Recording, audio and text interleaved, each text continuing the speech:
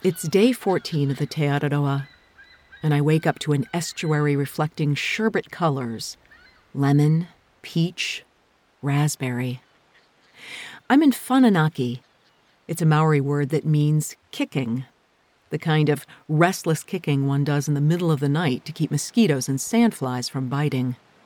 But I slept okay, in spite of a long night of partying across the road from my free camping. But now, before the sun is up, it's absolutely quiet except for the shorebirds, and it's the longest footbridge in the southern hemisphere to be crossed. Built on wooden stilts and covered with wire mesh, it crosses the Te Warahi Stream, a tidal estuary separating Whananaki North from Whananaki South. As soon as I reach the beach, I realize I've missed the trail, so I attempt an overland shortcut. And a man pokes out of his house and yells, "Hey, where do you think you're going?" I tell him I'm just a bit lost, and he points to the gate, urging me to get a move on. I smile, apologize, and wish him a great day, to which he says, "No one wants to get lost." Ain't that the truth?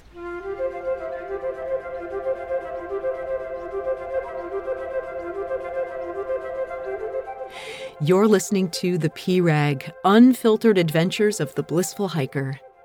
I'm Allison Young, the Blissful Hiker, sometime professional flutist, sometime voice artist, and full-time pedestrian. Like the small backpacking essential of the same name, the P-Rag tells the sometimes unglamorous but vital truth about empowerment for us badass people who really don't need permission to blaze our own trails in this journey we call life. I want to thank Lecky Trekking Poles for supporting the P-Rag podcast. If you want to be a blissful hiker, Lecky's should be in your hands. And Belega Socks, the best blister-resist, non-slouching, foot-massaging socks out there for the long haul. And it is a long haul for me because, to be honest, I am not a fast walker, just someone willing to walk for many, many hours in a day. I set goals, I get there, but I like to see things, take photos, write while I walk, and also talk to people.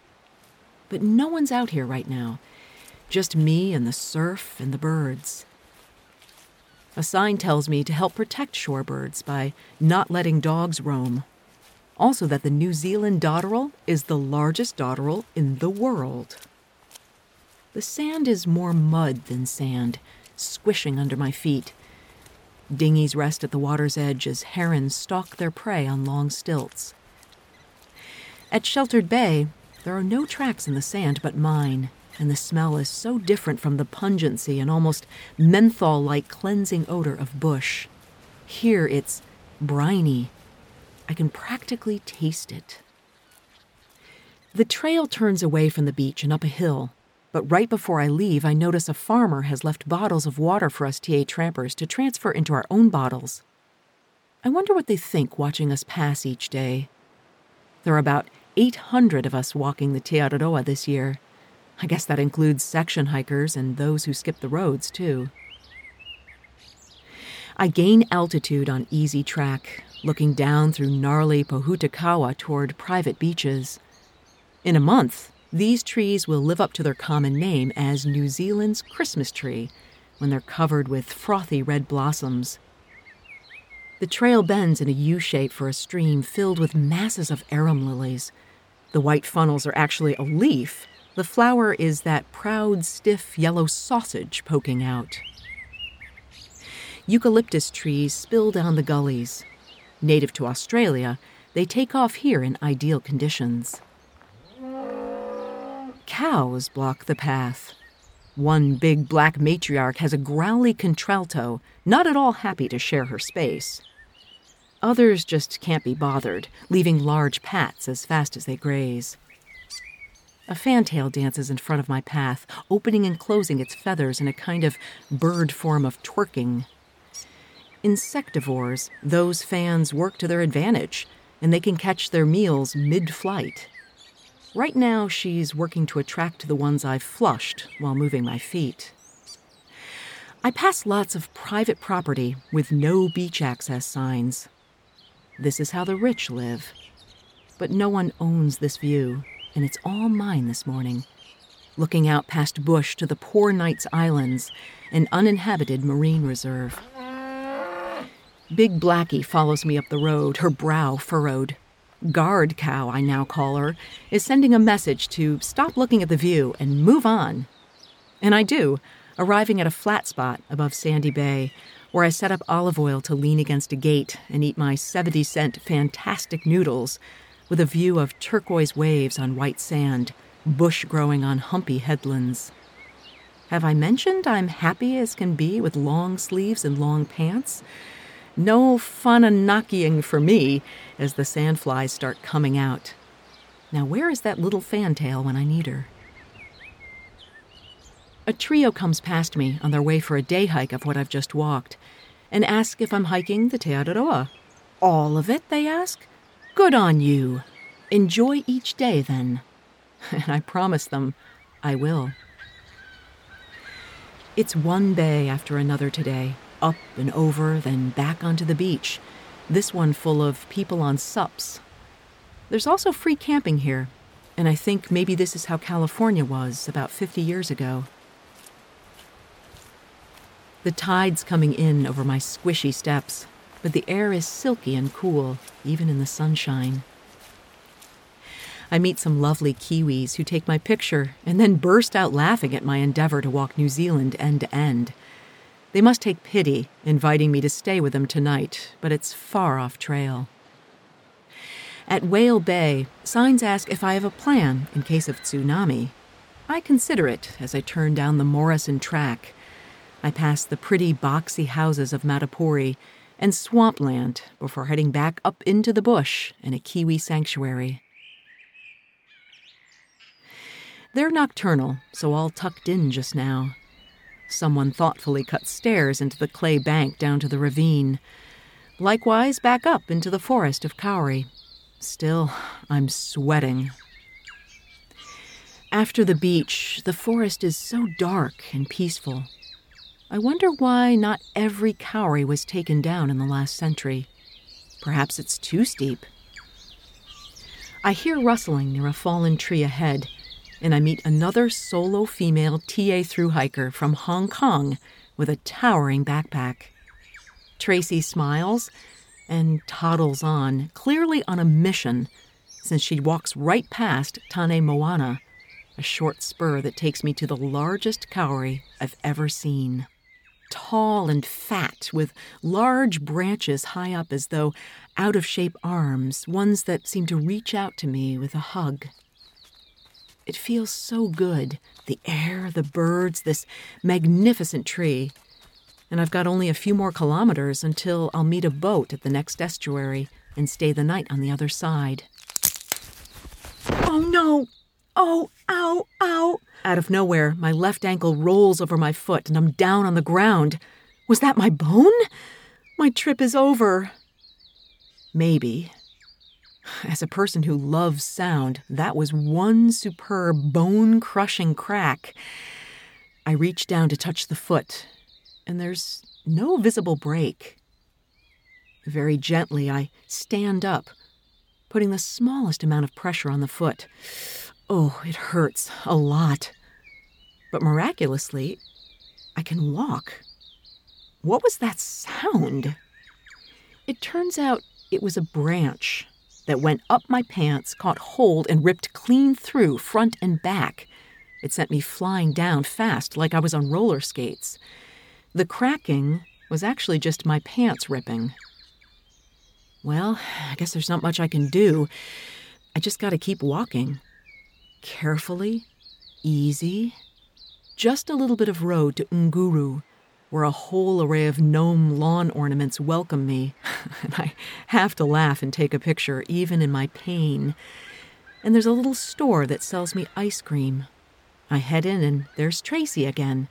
And we walk carefully, slowly, down the street to stairs, an orange trail triangle helpfully pointing to the water's edge. My foot is swelling up, and it feels bruised, really. Maybe I should just stay here, I think. right across the road is a place advertised in the trail notes for accommodation. So I limp over and knock on the door, and Cheryl answers, telling me they no longer take in guests. But after one look at my ankle, she follows me out with an ice pack, an ace bandage, and a jar of arnica. James arrives in his boat, and I say goodbye to Cheryl, and we roll up our pants to walk in the mud for the short, fast ride to Nikau Bay Camp. I take an outdoor shower and wonder, what am I going to do next with my foot getting fat and uncomfortable? Fastidious and controlling, James refuses to discuss anything until his briefing at 8 o'clock sharp. So I wait, putting my foot up, rubbing arnica on it, and finally wrapping it tightly, hoping it doesn't get too puffy. It's a beautiful place, but it doesn't have a good ambience for me. There are about 5 of us here, no one particularly concerned about my ankle. Bram and the kayak boys are here too, but we don't talk at all. And I feel sad, remembering how bad they made me feel, racing ahead and never looking back as we kayaked the Waikari Inlet. There's really not much to the briefing at all. We gather around James's map, and he shows us the alternate trail through private Maori land at a charge of $5 each, and that's followed by wading a waist-deep river. When the briefing ends, James makes a quick exit, and I'm forced to hobble after him. Say, James, on account of my injury and all, can I stay here tomorrow, please? The answer is an unequivocal no. Okay. But he quickly assures me it's not a long walk at all to Tide Song, where another family takes in hikers in their garden. Well, it's been 2 weeks, and I've gotten conjunctivitis and a minor sprain. Here's hoping, hobbling, that the new week is a better one.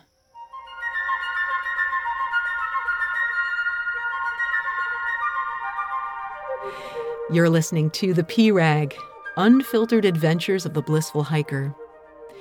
If you're enjoying the storytelling, consider subscribing to The P-Rag wherever you get your podcasts. And if you listen on Apple, I'd love it if you could take the time to give it a review. It really helps others like you find the podcast. I'm not better by any means, but I'm no worse, and I have to move on. So I pick my way slowly and deliberately through scrubby lowland and lots of invasive, prickly gorse. The track is wide, and thankfully, the gorse stays on its side. In no time, I reach the wide Hora Hora River near its mouth into the Pacific. The water is cold and soon up to my crotch, the tide pulling me upstream. Bram and the kayak boys catch up, and I'm surprised how timid they are picking their way across, seemingly afraid to get wet or yanked under by the current. We pass without speaking, and I think about what the couple said to me yesterday when I told them about it. I'm a man, and even I know there are a lot of guys who are jerks. The fact is, I should have just spoken up, and probably been nicer last night rather than expecting them to approach me. It's actually one of my worst faults that, rather than confront directly, I triangulate, seeking validation for my feelings from people who aren't even involved. Rather than relieving my bad feelings, I relive them. Just as I come out of the water, the path goes directly through mangrove swamp, mud way over my clean ankles and shoes, and a lot like the Ratea forest, only deeper and smellier. It's up and over towards another estuary, timing my cross for the tide. It's too deep right now, so it won't be until tomorrow morning that I can get over. This is the awkward part of Northland, that the tides are specific to each place, varying greatly even when only a few kilometers apart. Here on the beach, the tide is out, and I need to walk closer to breaking waves in order to walk on hardest concrete sand. Oyster catchers and a symphony of screeches greet my arrival on the wave-scarred sand. Millions of peepee shells give a lovely crunch to each step. A few years ago, I joined a friend for a week of scuba diving in Roatan, Central America. I'm inexperienced and was very nervous, but my friend has hundreds of hours of diving, so stayed close as we would let the air out of our buoyancy-compensating devices and slowly sink below the surge into a different world. In time, and with his help, I became more comfortable and started to really enjoy this Caribbean idyll. One morning before setting out for a long day of diving, and in front of a boat full of divers, the dive master told me people had complained about me. He scolded me for hogging the ocean and not letting them see enough. I was devastated. My friend said it was bullshit, and it turned out to be one very sour woman who complained, probably because she wasn't enjoying herself as much as me. But my mistake was in not immediately addressing the issue. I didn't fight. I didn't flee. Instead, I froze, trapped in the unfairness and my hurt. I tried not to let it color the rest of my trip, but I failed, and I just wallowed in my feelings. I arrive at Petawa North and spy a picnic table under a spreading tree next to the bay. For brunch, it's more 70-cent fantastic noodle, mixed this time with a packet of tuna. Kiwis Lisa and Don walk by and chat me up, curious about this trail, and telling me they see loads of backpackers coming through. I phone Hugh at Tidesong to come and pick me up at the reserve just out of town, where I'll continue the trail across the estuary tomorrow. He finds me on the road in his van, and I go to open the side door to put my backpack in, and who's inside but Bram, Tracy, and the kayak boys. I just have to laugh. I guess it's time, Al, to give it a rest. All 5 of us head to Tidesong, a rambling house and gardens overlooking the estuary out to the Pacific. Roz brings us tea and Christmas cake and tells us about her own adventures walking the trail last year. I finally relax into the warmth of this lovely moment. One of the kayak boys, who calls himself River, shows me that he's wrenched his knee and it's wrapped tightly now. Tracy lifts her pant leg and reveals a constellation of nasty sandfly bites scratched to bleeding. I hobble in closer to share my swollen ankle in this trio of casualties of the Araroa. Roz takes our picture, smiling like old friends. The 4 of them leave and hop back into Hugh's van, and he takes them back to the estuary and across it with his boat, since they plan to move on today. But I stay in this magical place, the only guest sleeping in a little tree house with an outdoor shower, my clothes rinsed out now hanging in the sun on a fence, even the inside of my sneakers rinsed of their gumbo. We share a huge meal of leftovers from their daughter's birthday party and talk late into the night. Roz tells me she walked the trail to raise awareness for kidney donations, since she herself gave hers to her husband Hugh when he fell ill. I'm impressed, and doubly so when she tells me she walked the Araroa at the age of 66. Transformation coach Barbara DeAngelis says, "The journey between what you once were and who you are now becoming is where the dance of life really takes place." I didn't arrive on this trail whole and perfect. I came as I am, and that means everything that happens is filtered from that perspective. My goal was to find out what would happen to my body, mind, and spirit on a long-distance thru hike. Well, the body is hurt, but really it's just a bad bruise.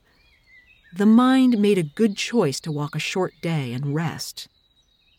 And the spirit? It's funny how seeing the boys again was like a second chance to make a different choice, to forgive a little for perhaps just dumb behavior from lack of experience rather than something personal, and to start over again on a different foot. Okay, maybe I shouldn't use the word foot with my injury. You know what I mean. Perspective, attitude, a new outlook. I want to thank Lecky Trekking Poles for supporting the PRAG podcast. If you want to be a blissful hiker, Lecky's should be in your hands. And also Belega, the best blister-resist, non-slouching, foot-massaging socks for the long haul. And thank you also for listening. If you enjoy the storytelling, please subscribe. Take time to write a review at Apple Podcasts, like this one. I know hiking the Te Araroa is not in my actual future, so I love experiencing it virtually through Allison's very relatable and poetic descriptions. Well, thank you so much. You can always contact me directly, find the show notes, read more about Walking the World, and find a link to the music you're hearing, which is me playing flute back in the days when I was a professional flutist. It's all on the website, thepirag.com. Next week, it's across the estuary, down the beach, and up Bream Head with views for miles of this gorgeous country, Aotearoa, New Zealand. Until then, my friends, happy trails.